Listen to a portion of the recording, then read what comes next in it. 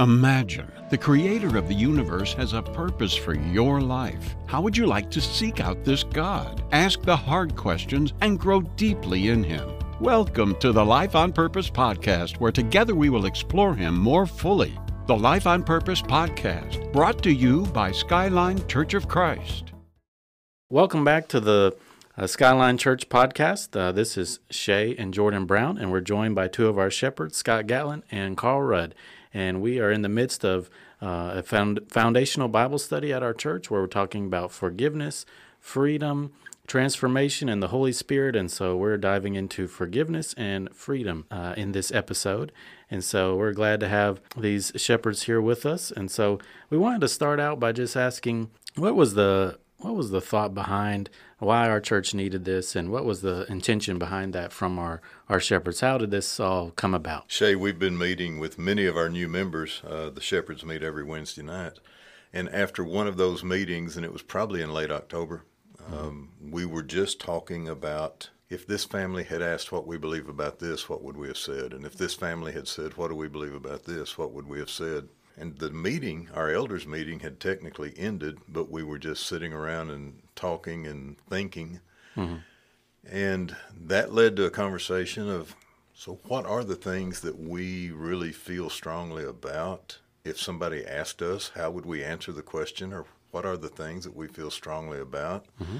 And that conversation really got a lot of traction with the men in the room. And we started dreaming about how would we get this information to the church? And Eric Petty spoke up and said, so we've got this short quarter, January and February, for our Sunday morning classes, and we could do something there. Mm-hmm. And that's where this came from. Carl suggested topics, and I think everybody felt comfortable with those, and that's where this idea came from. And we've been praying about it since that time and been preparing, and we hope it's beneficial. So Carl, tell us why the topics that were chosen. Well, first of all, if we had been considering this question 30 years ago, we would have come up with very different answers. Mm-hmm.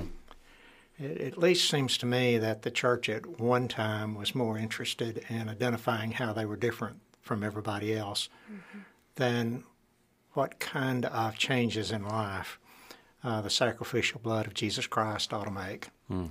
And when you go through that process, at least to me, and you look at Galatians where it says you're free, and then it comes back and says, but don't do stupid things with that freedom. There ought to be a level of forgiveness, of you feeling forgiven by God, the ability for you to forgive God. Yeah. And in the process of doing that, you learn to live by the Holy Spirit. The Scripture says that the Holy Spirit will teach you to distinguish between good and evil. And if that happens, then there ought to be a major transformation in your life. So we looked at those things and we said, this is what we believe. This is what we want for ourselves. This is what we want for our children. This is what we want for this congregation. So that's how the series developed. And definitely Spirit-led from this decision. I think that you all agree, and we're excited to hear these two topics because we've been in the other two classes, so we haven't heard y'all's classes yet, but I guess that's coming up this Sunday. But we're excited to get a little sneak peek, and for those who haven't heard these classes either, we'll get that sneak peek. But what is something y'all have learned from this study? We'll go back and forth from each of you, but what's the kind of main thing you've gotten from your study and knowledge of forgiveness and freedom? Well, I would say that I guess as we got into this, I was surprised how these topics are connected to each other. Mm-hmm. That it's almost like it's the same thing that has four different directions that you're coming from, and I think that probably was a big thing for me. I was struck, after we'd been in it for 2 or 3 weeks, I was struck by how much each of them are, as Carl said, directly a function of our personal relationship with God, and how my ability to forgive others really depends less on my relationship with that person and a lot more on my relationship with God.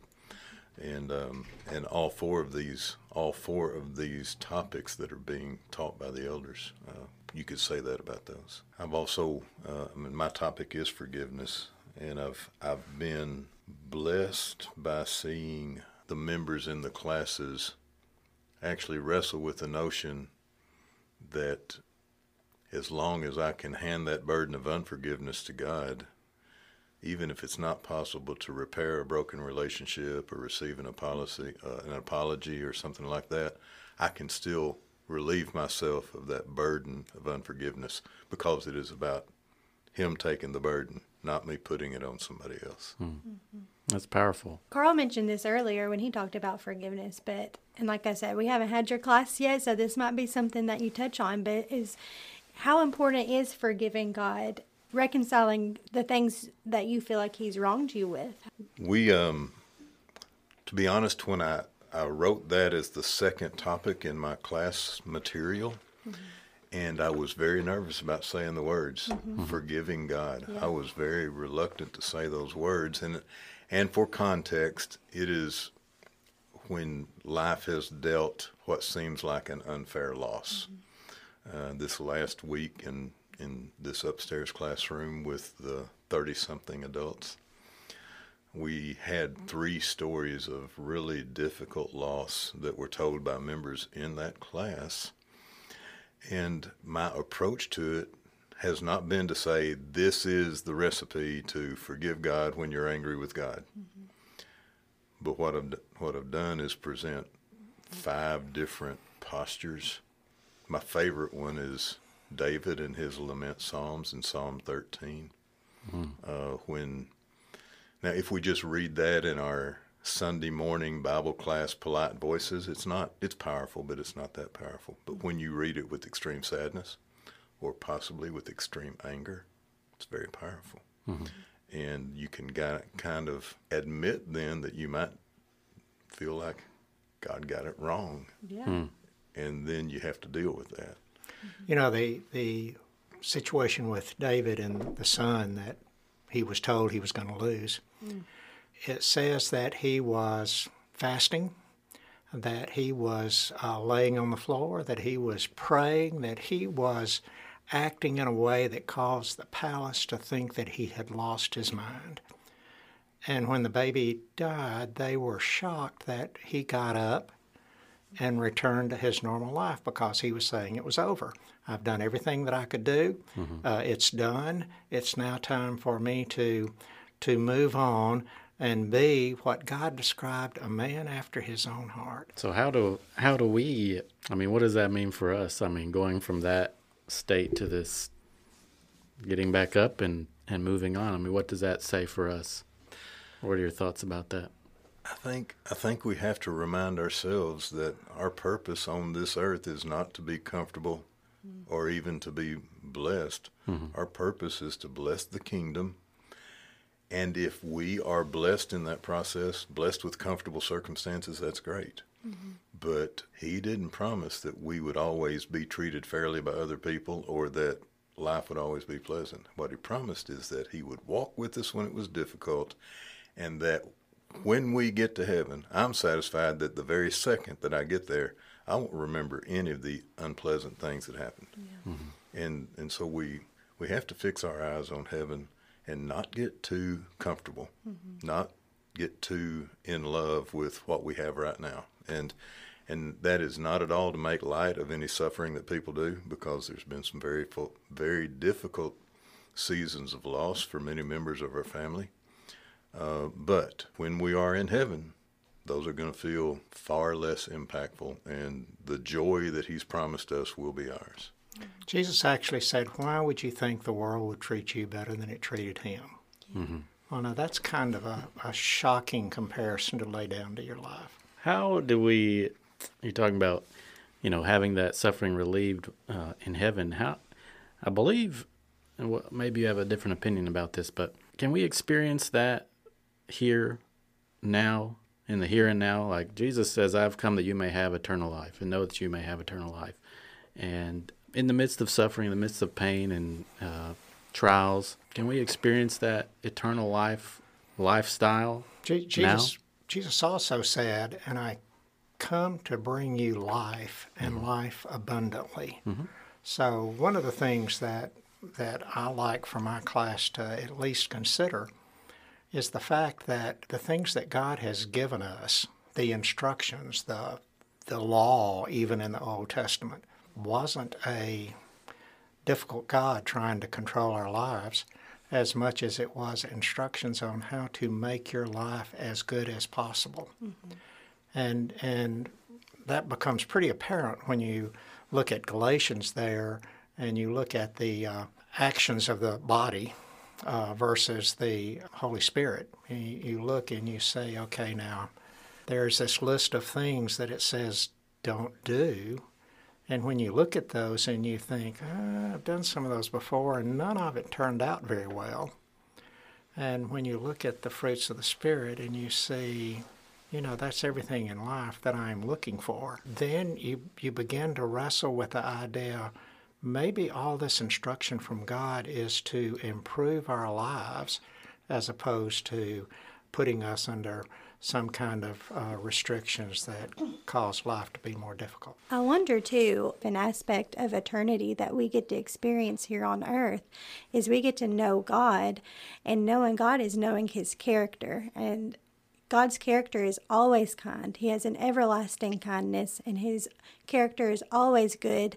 And even when our circumstances don't tell us that God is good, and we are experiencing sadness and anger at God, we can, get to that forgiveness of God by knowing His character and His kindness, even when we can't feel it. That's been something I've heard Carl say in teaching several times over the past few years, that God is a God of love. God will always do what is best for us. He does allow Satan to cause difficulty in seasons of suffering. But I'm reminded of one of Francis Chan's books. It's the book on the Holy Spirit called The Forgotten God. And in one of those chapters, he belabors the limited number of things that God has promised us that the Holy Spirit will deliver. And if we pray for the things that the Holy Spirit has been promised to deliver, we'll never be disappointed. One of those is peace. Yep. One of those is the words when it's our opportunity to testify. That's one of the reasons I love to encourage people to go pray at Four Corners. He'll give you the words. But that to your question, can we experience heaven on earth? I think, yes, if we are calling on God for the things that He's promised, that peace, that joy, the fruits of the Spirit, those are promises. I think all these, like we say, they correlate and connect because, if we're experiencing that freedom, that is experiencing that eternal life on earth. And that's through the Holy Spirit, through our transformed life, because we're forgiven. So, it all goes back to, it's all tied together. Generally, the definition of heaven is in the presence of God. Yeah. And if the Holy Spirit, that Spirit which is holy, dare I say the mind of God, if the mind of God lives within you, I think the Scripture is saying if the Holy Spirit, if the mind of God lives within you, what it will produce in you is a love for everybody that's around you. It will create joy in any kind of circumstances that you're in, whether it's good or not.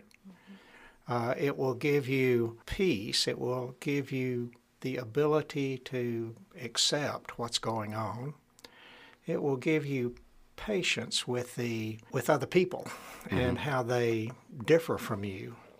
It will cause you to be good, which is functioning as you should in your life, kind, gentle, faithful. And interestingly enough, if that's a cumulative kind of thing, that the big payoff at the end is self-control. And self-control seems to be something that a lot of us lack. Well, and when you think of those fruits of the Spirit that you just listed, Jordan's not capable of that in my own self, but part of that freedom is I'm able to through the Holy Spirit, exit the Jordan realm, and enter into a kingdom perspective through the Holy Spirit. I'm not able to do that without the Holy Spirit. Those fruits that you listed, I can't do that without the Holy Spirit. I can't get into that kingdom perspective without, allowing the Holy Spirit to work through me. The blessing of all of that, too, is those are promised to us when we begin our relationship with Him. It's not like going into a weight room and we have to develop them. They are given to us, and we just have to let them exist in us. But it's not natural. Right. The other part of Galatians there is saying this is the acts of the flesh. This is what the human part of you would cause you to do. I would even say it is what the animal part of you would cause you to do, that you function without any context of God in the world, then you become self-absorbed. Everything is about me. Anything that I disagree with is terrible. I'm going to destroy everything that comes in contact with. And Galatians actually starts out with, if you don't yield to the Spirit, that you will bite and devour each other. Well, now that's a pretty graphic description of a marriage, of a family, of a church, of a workplace. Are you biting and devouring each other, or are you working together to accomplish a good? I think that's a powerful declaration for our church, and what we want the church, but the Skyline body to look like, as a whole, as we serve in the Spirit. What else do you have that you want to cover as a main point, or things that you want our church family to really gain from the class about freedom? Well, I would like for people to really kind of consider, what does that mean? What does it mean that you are free? Obviously, it doesn't mean that it is without cost, because you have Jesus sacrifice. So freedom must mean something different. And I think that in the context, it's saying you are free from the law. Well, historically, we have said, well, that's the Old Testament. Well, I can't rationally believe that Paul, when he wrote everything else, thought that he was writing a new law. So I kind of grew up thinking that the old law was replaced by a new law. Pretty inconsistent with everything that Paul has written. Paul is saying you are free. In Romans, he says you're free from condemnation, that your relationship with God is secure, but just because it's secure doesn't mean that you ought to use that security to abuse other people.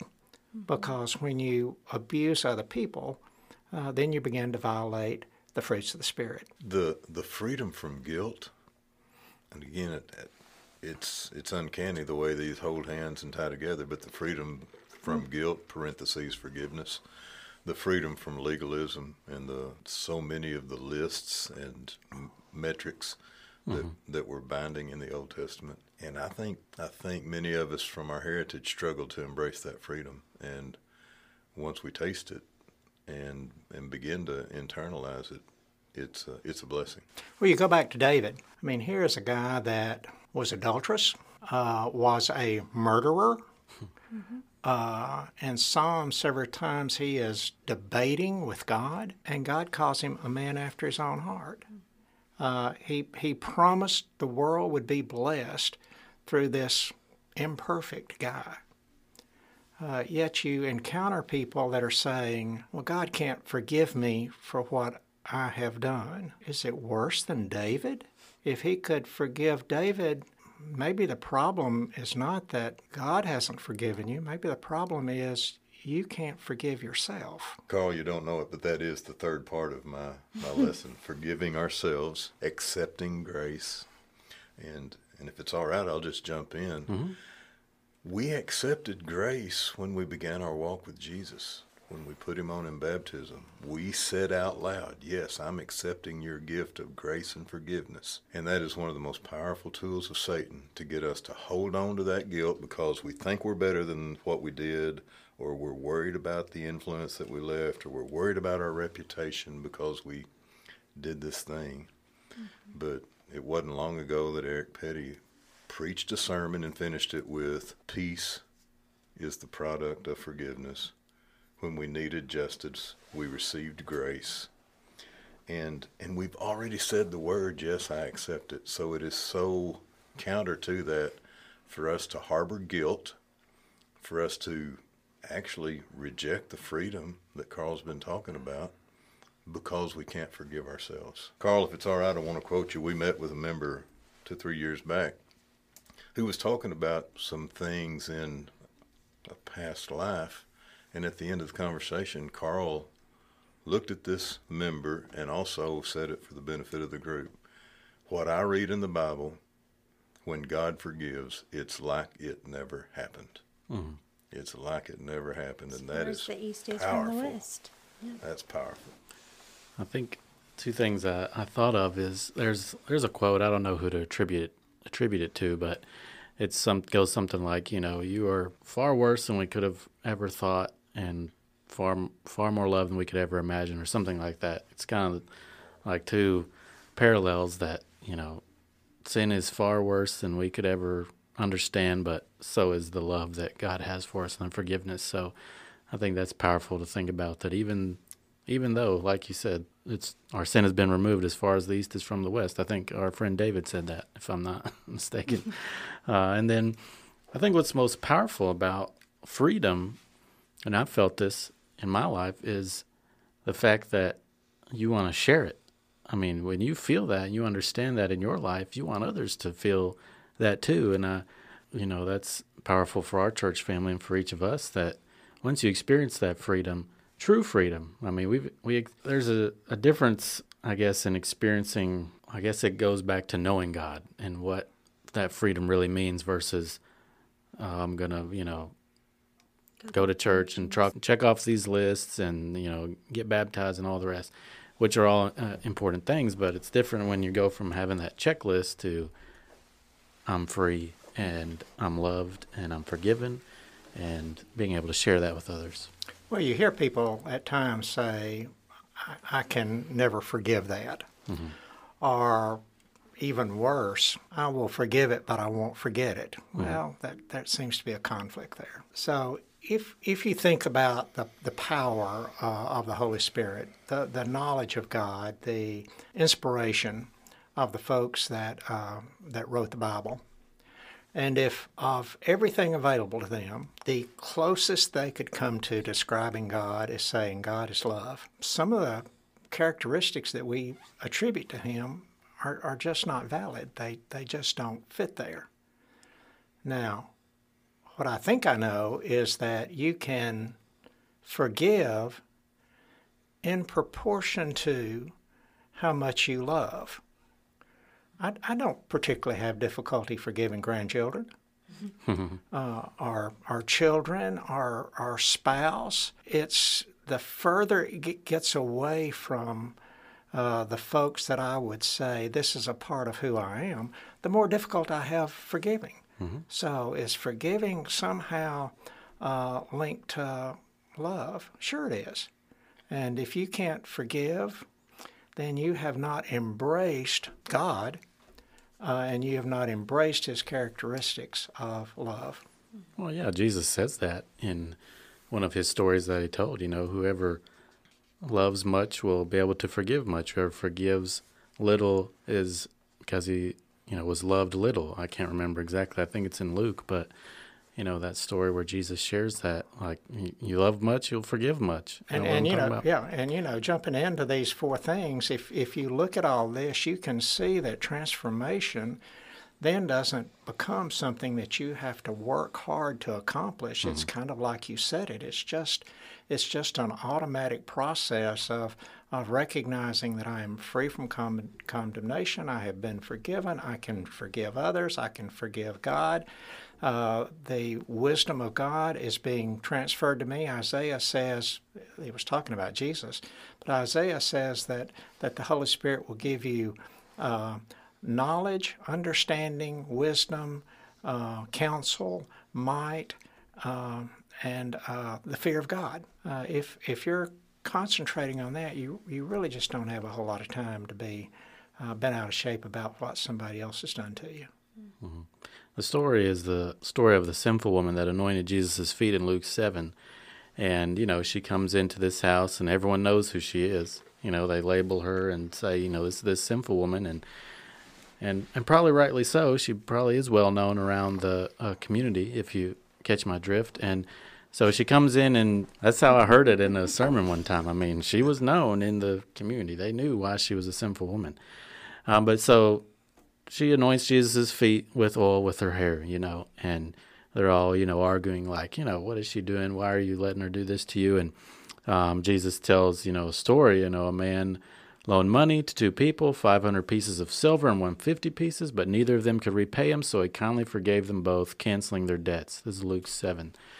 And verse 43, Simon answered, I suppose the one for whom he canceled the larger debt is the one that loved him more after that. And Jesus said, that's right. And then he turned to the woman. It's interesting in verse 44 in Luke chapter 7.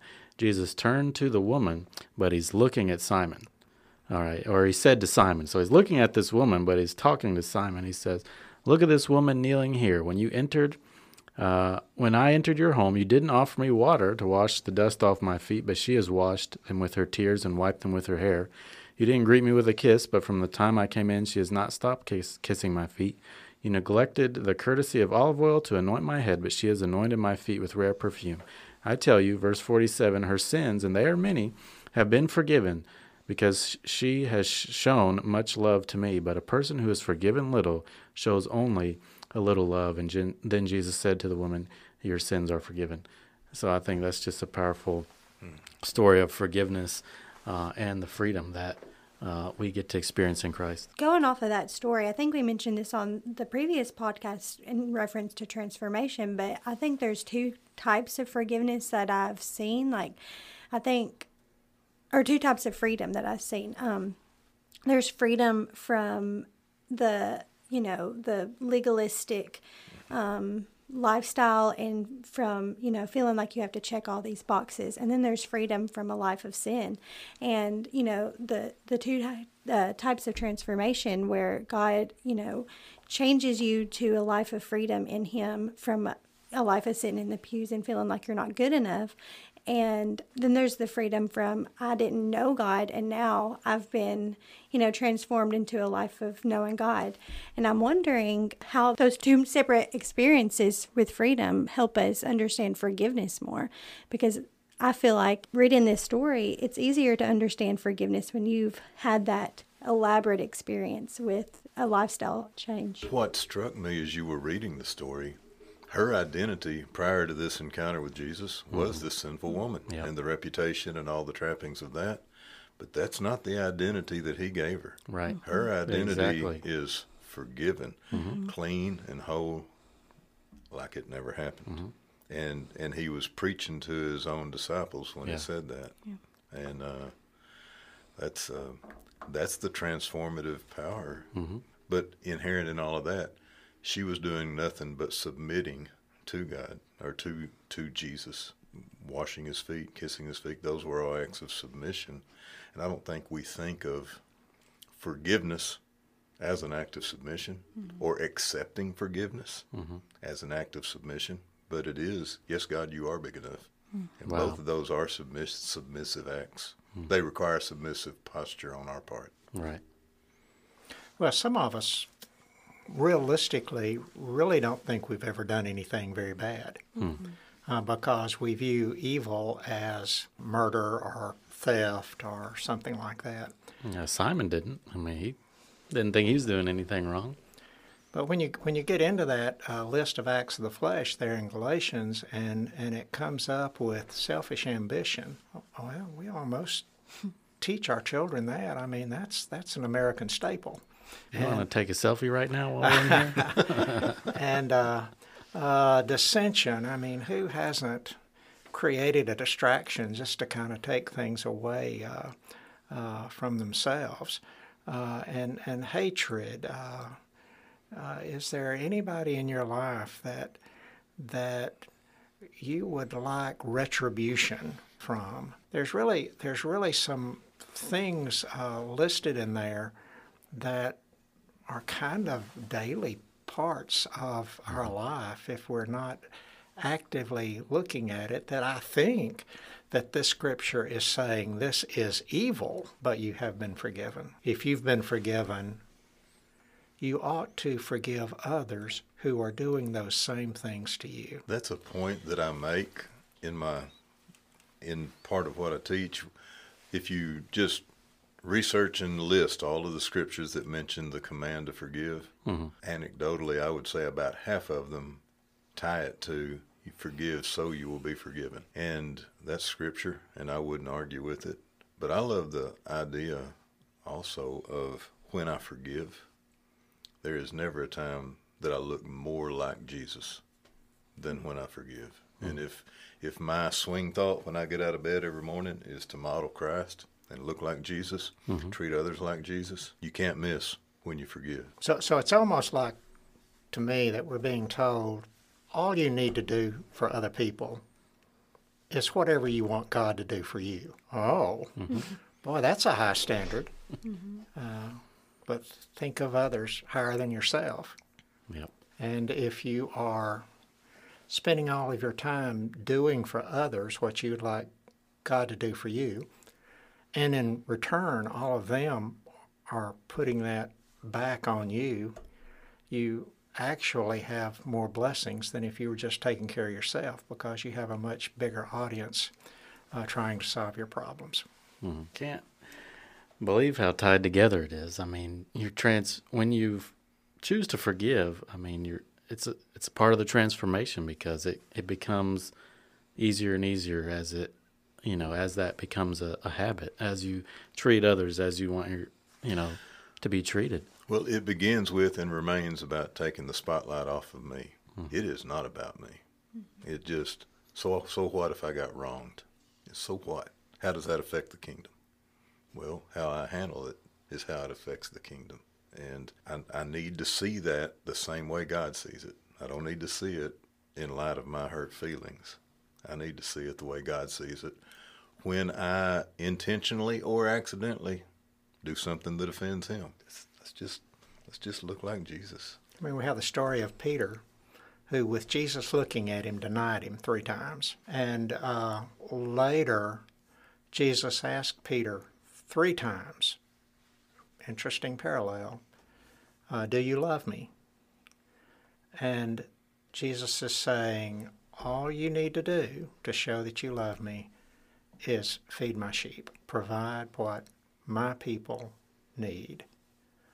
Take it off yourself, provide for others, just like Jesus did. We mentioned earlier, forgiveness from God is a one-time, one and done. You're free from your sin. How do we get to that point? Because in my own experience, forgiveness has to be done initially, and then when you remember it the next day, and it's a process that as humans we go through every time we stumble across that. How do we get to the point? So I'm not a Greek scholar, but I remember when I was in a Bible class in college, I think it's 1 John 1, if we walk in the light, the blood of Christ cleanses us. And the guy that was teaching my class said the Greek word there implies that the blood of Christ continues to cleanse us as we walk in the light. And if you're asking about the mechanism, for me, that's the mechanism, the way it works. The blood continues to cleanse as we walk. And if your life is based on the hope and the expectation of being forgiven by the sacrificial blood of Jesus, your past sins were forgiven, your current sins are forgiven, your future sins are forgiven. So forgiveness is not dependent upon uttering some kind of prayer right before you have your last breath, Right. which is a thought that has been presented to me in the past at times. uncomfortable. That's not a comfortable thought. What else? Any other thoughts or stories or scriptures that y'all want to share about either of your topics that you really want our church family to grasp? Well, I'm preaching this, I guess, to a congregation of about 1,200 people in Zimbabwe, I'm sorry. And when I got through, the local preacher said, I've never heard any of that before. And I think more than anything else, I understand that we're presenting some ideas maybe that they have not thought about before. And I would like for them to get into the Scripture and wrestle with, what does "you are free" mean? And what are these lists of acts of the flesh, and how much of those are in me? And am I judging, or am I a fruit inspector when I look for fruits of the Spirit in other people's lives? And can I actively forgive someone like Jesus forgave? He hung on the cross and he said, Father, forgive them. They don't know what they're doing. And in the process, can I feel full of the mind of God to the point to where, it's a bizarre thought to think that the Holy Spirit may give you wisdom. It may give you the ability to make smart decisions. And in the process, taking all of that, can it transform my life to where other people will ask me, why are you like that?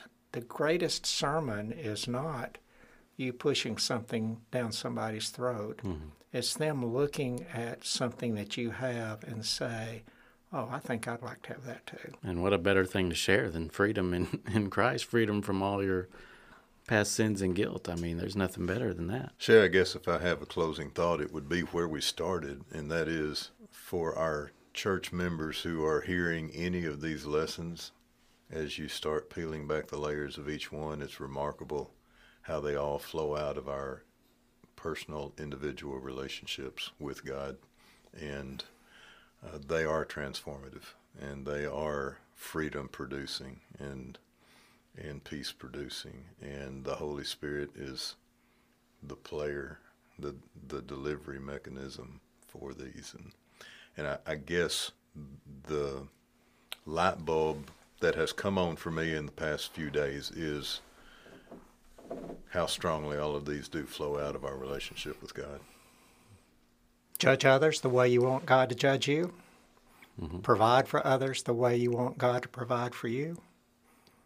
Be God's agent in a difficult world, and be joyous no matter what's going on, because you are already in heaven. You are already in eternal life.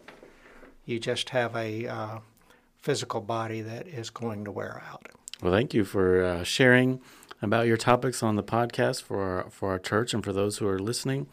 Would you end us, Scott, with just a prayer for our church and anyone listening to receive that freedom and forgiveness that we have in Christ? Certainly.